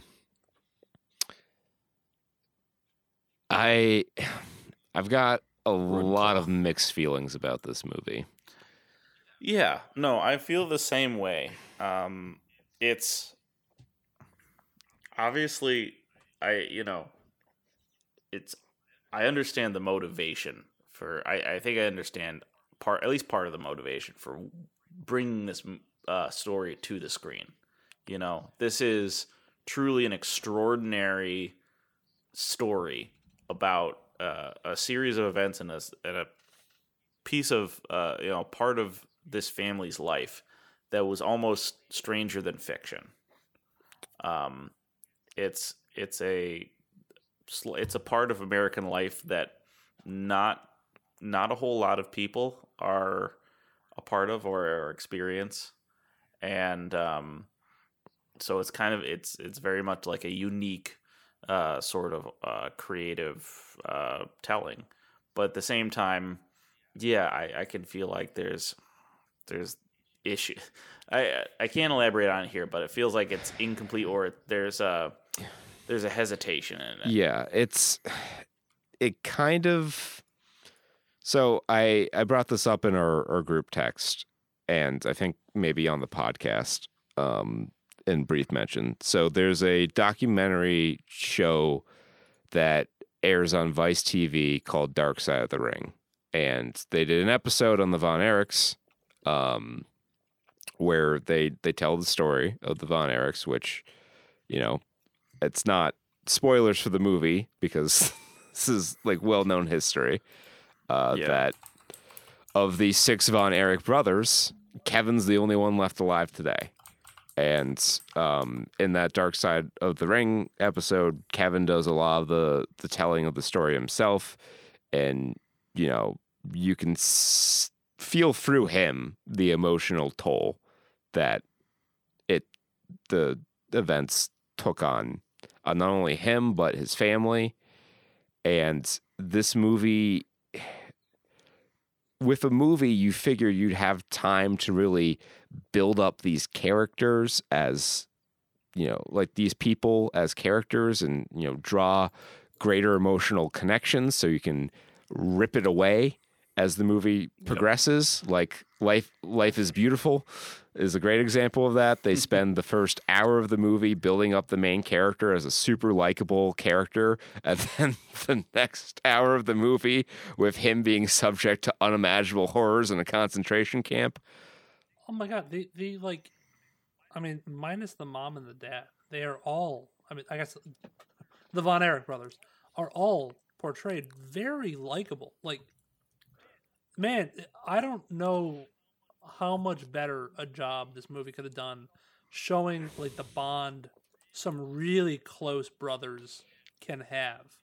And not only that, but like they had reason to like exile one of them, not like one more than the other, be more jealous with each other and bicker and fight over stuff. But dude, they were so fucking close. Like the bond to just go out there, pick your brother up from band practice, understand that, okay, maybe he doesn't really love wrestling that much. He's not really that great, and dad picks on him. We're going to be here for you. We're going to support you. And let's go out and have some beers and float in the water. Maybe not beers. I don't know if they were but that, it was probably beers. It was the 80s. The movie needed, I think the movie needed a little more of that, to be honest. Mm-hmm. And like these tragic events that when I watched this hour-long documentary, I was like really holding back tears, didn't faze me as much in the movie. And I feel like the script is just really thin.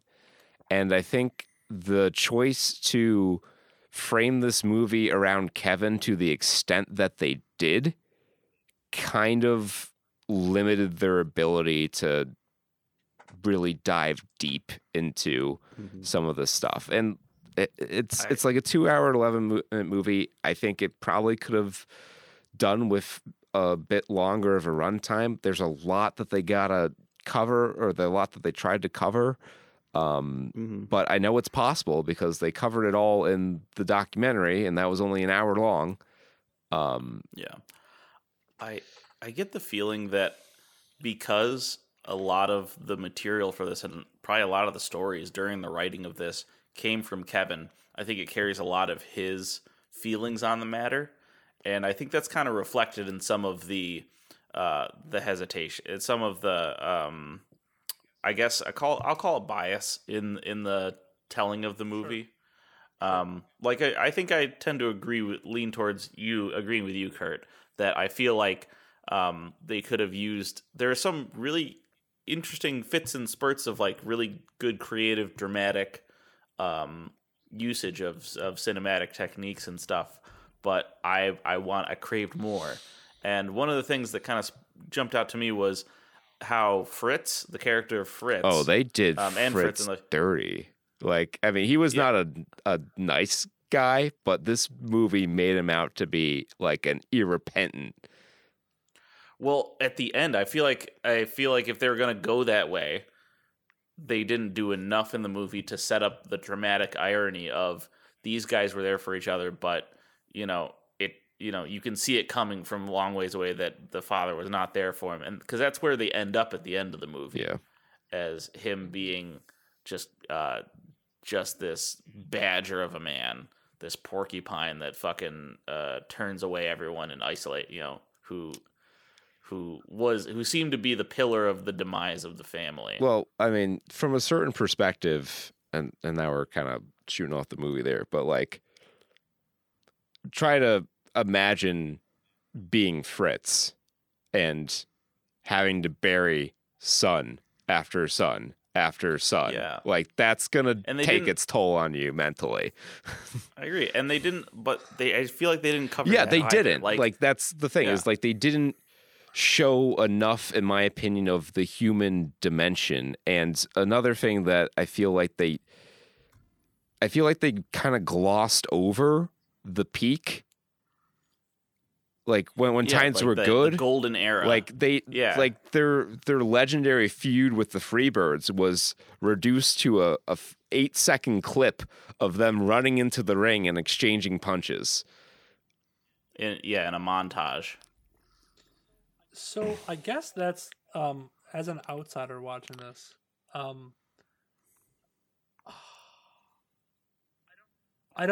I guess I have a hard time. Like, I understand that. I understand that gripe when you want to. But you have to show show them at the high. Like, you got to show the good times. And the good times was condensed to a very short montage. Okay, I'm maybe this is out of line, out of pocket for it, but this is like a fine line between, like, is it a wrestling movie or is it a total drama? How do you want to blur that line? And I think they were trying to, because you want to try to marry these. You want to have a good amount of wrestling. You want to tell their story. And their story is wrestling. So if you're going to tell their wrestling story, you're going to tell more that Freebird era, his beginning from the ground up, building that character, building all of them, and showing a lot of that. But it doesn't have enough drama in it. And then the wrestling movie kind of turns into just a really dark wrestling movie. But I think the way that they were going for was making a drama movie that has, I think, the wrestling just be maybe a foreground or a background. I'm not saying they had to focus a ton more on the wrestling. I see where you're coming from, though, Jake. Like I agree. I don't think it needs to be about the actual feuds themselves, and I don't think they were focusing on that. I'm reminded of other, like, biopic movies, like Air or Blackberry, where they do have a really kind of extended showing of, like, this is them on top. These are the heights from which which everything will come crashing down. I think in the story of the Von Erichs, that's very important because in my view, it was the pressure of the fame of being so big in wrestling and having to carry the expectations of their father and really of the state of Texas that drove a lot of them to their early grave. And without really substance abuse, without really showing the gravity of that and the toll that being a wrestler takes on your body, it doesn't really sink in to why these people would be so motivated to be so self-destructive. Like, I feel like they kind of glossed over that a little too much. No, I can understand that point of view. Okay, putting in that frame of reference where you're not necessarily wanting just focusing on certain things, but putting them at their height. Because when you look back at where they got, because the ultimate goal is to get, Fritz was saying the ultimate goal. I want the NWA World Championship heavyweight wrestling belt. I want that in my house. One of you boys, I want each of you to be holding over your head out there. I want it in this house though. And they were trying so hard to grasp onto that, and it failed with Kevin. I think the weird part is, I think part of the unrealistic aspect of it is that they kind of made Kevin out to get snubbed for almost no reason. So here's the thing about, and I'm sure there's a lot of background information because they did not dive into that at all. They just said somebody out there has it out for me, or has it out for the Von Erichs, and they won't let us in and have that chance. And I'm like, dude, Kevin Von Erich, you're making this guy out to be the fucking Adonis of wrestling. He is likable. I think they try to paint it a little bit as he didn't have a stage presence. They showed that he wasn't a good promo. Yeah. And that's why David got the shot above him. And also, having seen some Von Erich matches, Kevin was not the best wrestler of the group. Yeah. I suspect this also might be a symptom of the narrator's bias. I feel like if you watch the Dark Side of the Ring episode, I feel Kevin's very honest about where he stacked up athletically against his brothers. I mean, he's very complimentary of all the people in his life. And he doesn't hold as big a grudge against Fritz as you think he would if, he was as portrayed in this movie. And like I highly recommend to anyone who has seen the Iron Claw or is interested in seeing Iron Claw, if you have access to Hulu or Vice in some capacity, go watch the Dark Side of the Ring episode so you can maybe kind of see where I'm coming from. A good companion piece. Yeah. So Kerry was far and away the best wrestler of the bunch. And you know, his ceiling was the highest. David Von Erich was absolutely massive. 6'8", 260, fucking carved out of granite. He definitely had the look of a world's champion. One of the issues with how the NWA worked at that time and the Von Erich being champion is that the money is in the chase. So typically the NWA would have a heel champion like a Harley Race or a Ric Flair, and they would go town to town feuding with the territory's top babyface and, you know, narrowly escaping with the belt. That's how it worked for like 40 fucking years. So occasionally you'd have the babyface eventually win, but they typically wouldn't be on top for very long. Even in the best of circumstances. Like Dusty Rhodes is probably the biggest babyface to ever hold the NWA World title, and I think he's got like maybe 180 days combined as champion. I pulled that number out of my ass. That could be completely wrong. The other trouble I have with this movie is, and it's one of those things that's kind of superficial, but none of the people in this movie really look like who they're supposed to be. And in the case of the Von Erichs, it's really hard because they were all super tall, and the people they had playing them were not that tall. Zac Efron's like 5'9", Kevin Von Erich is 6'3". And so they kind of, within the brothers, paid attention to that fact and kind of scaled them appropriately.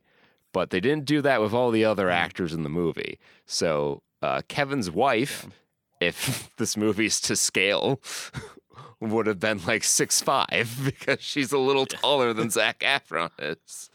And, you know, facially, they don't really resemble them, which that may or may not be a barrier for you, but it kind of was distracting for me. Yeah. I wanted to ask you both. What did you think of Zac Efron's performance? Because obviously he is assuming as much of a protagonist role as he can in this movie, like a central character.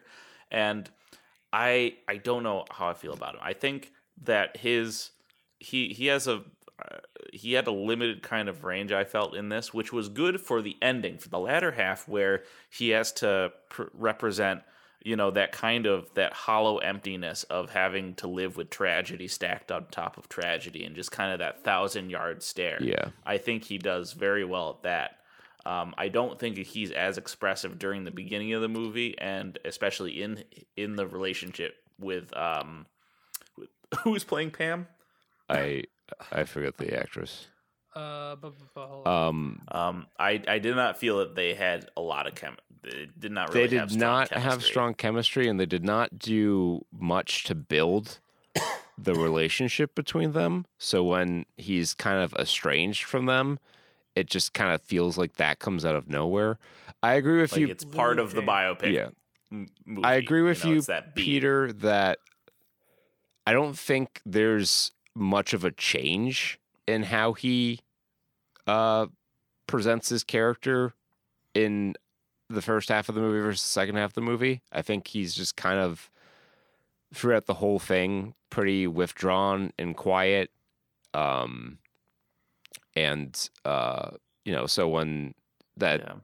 where it's appropriate in the second half of the movie, it's not a change from where he was.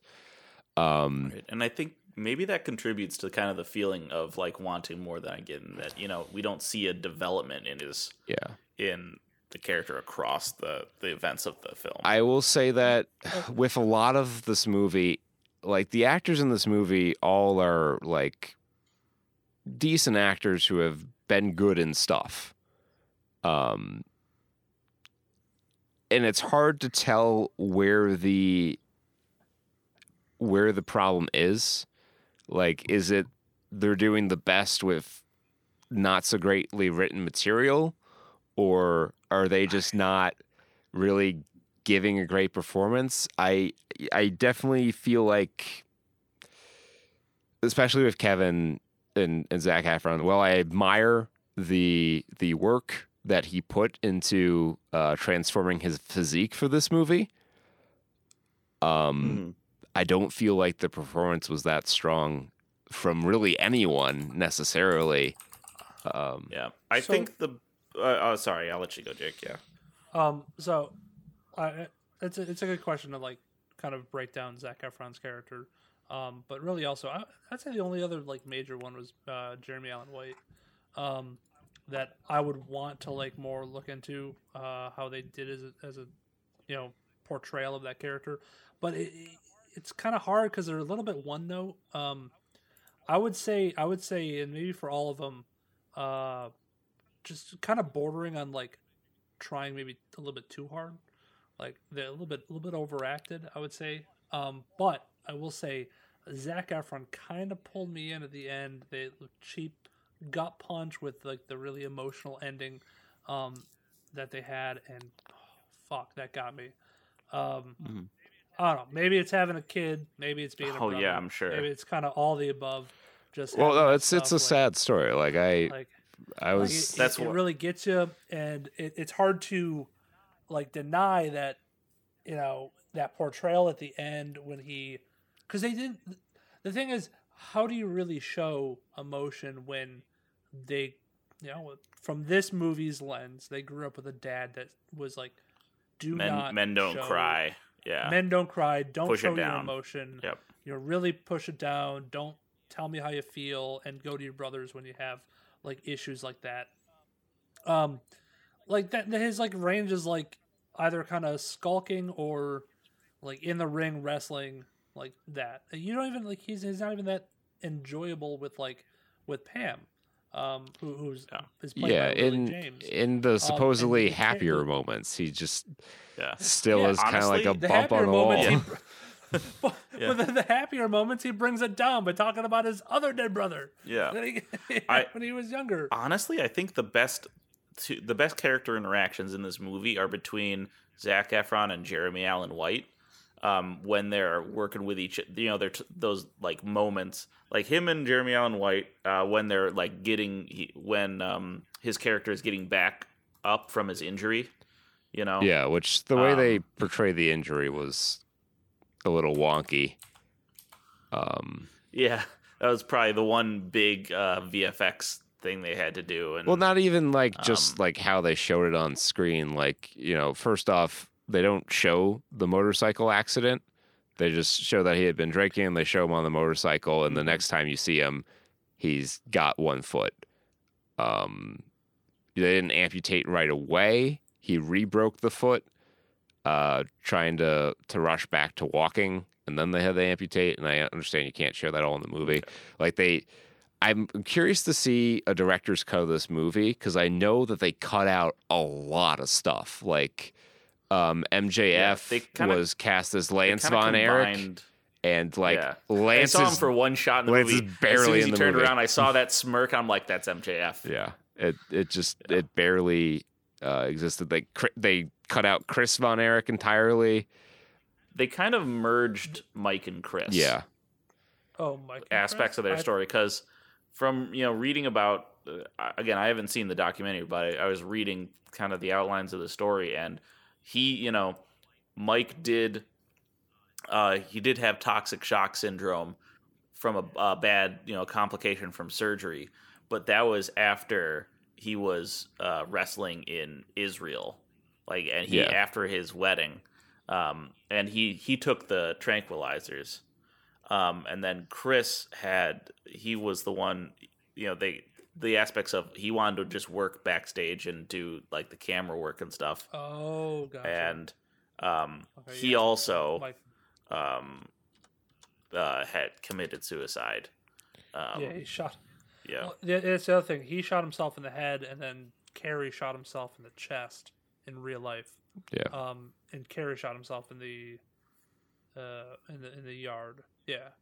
Yeah. And I think, I don't know, his apartment or something like that where Chris committed suicide. Yeah, Chris never. I mean, Chris didn't really want to rest. He just didn't have the. To hear Kevin tell it, I don't remember if he said Chris didn't want to wrestle or Chris did love wrestling, but he just didn't have the body for it. Yeah, I'm reading it, and he was like 5'4" with asthma and like brittle bone disease. He just wasn't physically able to do it, but they needed another Von Erich. Yeah, that 100% sounds like they definitely merged Mike and Chris then. And when I looked into this afterwards, I was like, wow, there were 5 Von Erichs that died. And then I look it up and I'm like, wait, what the fuck? Who's Chris? There was a 6th one? Yeah. Holy shit. Yeah. And it really is 4 Von Erichs that died. So I was like, I was flabbergasted when I found out just the fact that there was like another one. Yeah. And then when I looked into it, the director was just like, if we had another suicide in there, people would have been like, this is not real. This is like totally out there. And I kind of understand that, like how much is really being added by adding in another suicide in there, and then also making your movie probably 30 minutes longer, creating another character that's interacting with the family. But at the same time, if you're at some point trying to tell the story of the family, I understand that, and that's like a weird. I totally understand that, and I would 100% dock points for this not being like fully faithful by leaving out an entire member of the family. Yeah. Well, especially if you're saying that Mike like actually did do a lot more wrestling, like went to Israel and wrestled. They made it look like Mike just wrestled in like one. Yeah, as soon as he got out, his debut or something like that. He's just trying it out and got hurt and then had this toxic. So that kind of felt like sort of rushed, and I don't know. That kind of felt worse than I think if you would have like told another brother's story, and just had him be like another David, and have him actually go to like Israel, wrestle around, do a bunch of other stuff. And then have that issues happen. I don't know. It probably could have worked. I think it could have worked. Yeah, it just seems like a weird thing to like, and kind of a big thing to omit. You know? Oh, I totally agree. I don't know if I 100% agree with the direct. I agree with like what he was thinking, but I don't know if you're telling a real story.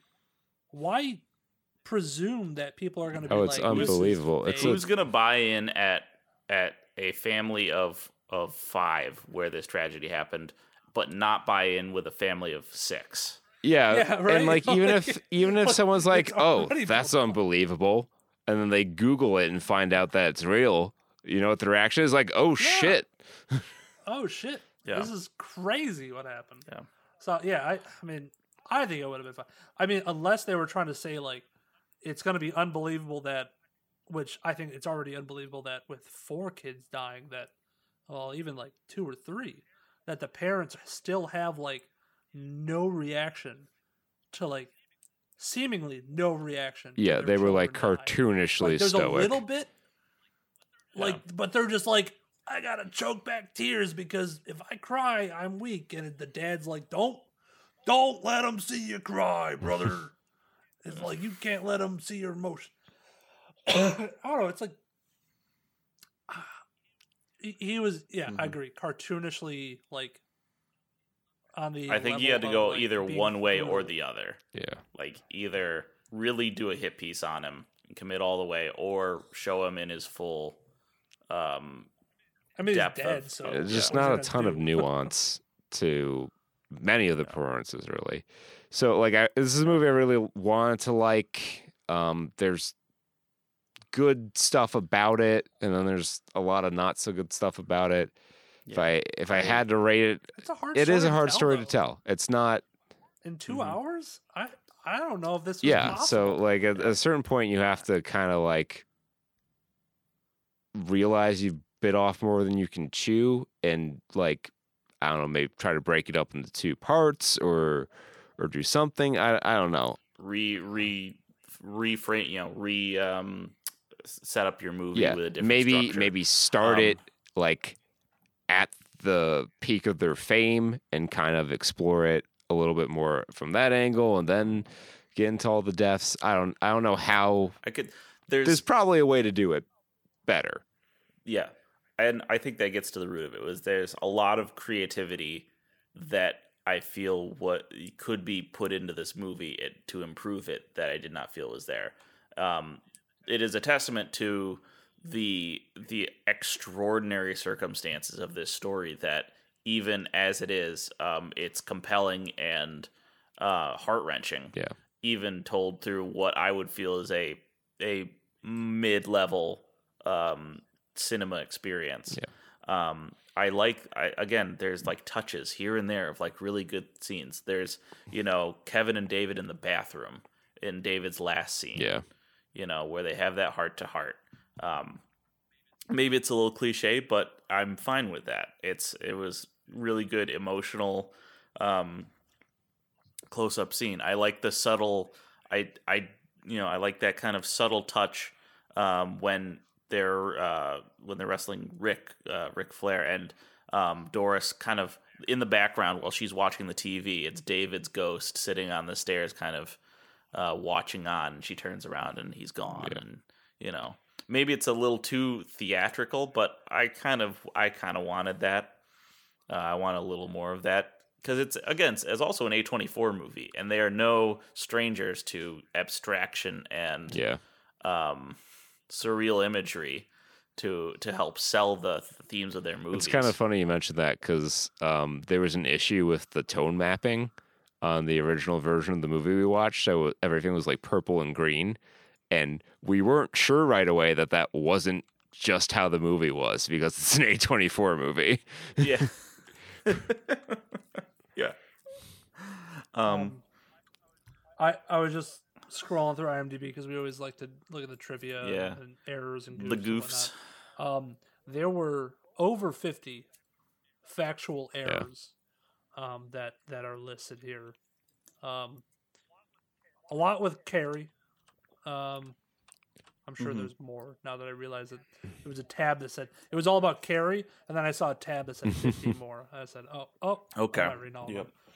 But yeah, there's definitely a lot like big stuff. Like Carrie was married with 2 kids. Yeah, they all had a lot of them had. His marriage had fallen apart. Married, like right before he killed himself, so that contributed to it. But they don't show that at all. I know the movie is framed around Kevin, not Carrie, but could have potentially been interested to follow Carrie a little bit in the WWF, or at least make a bigger deal that he made it to the WWF.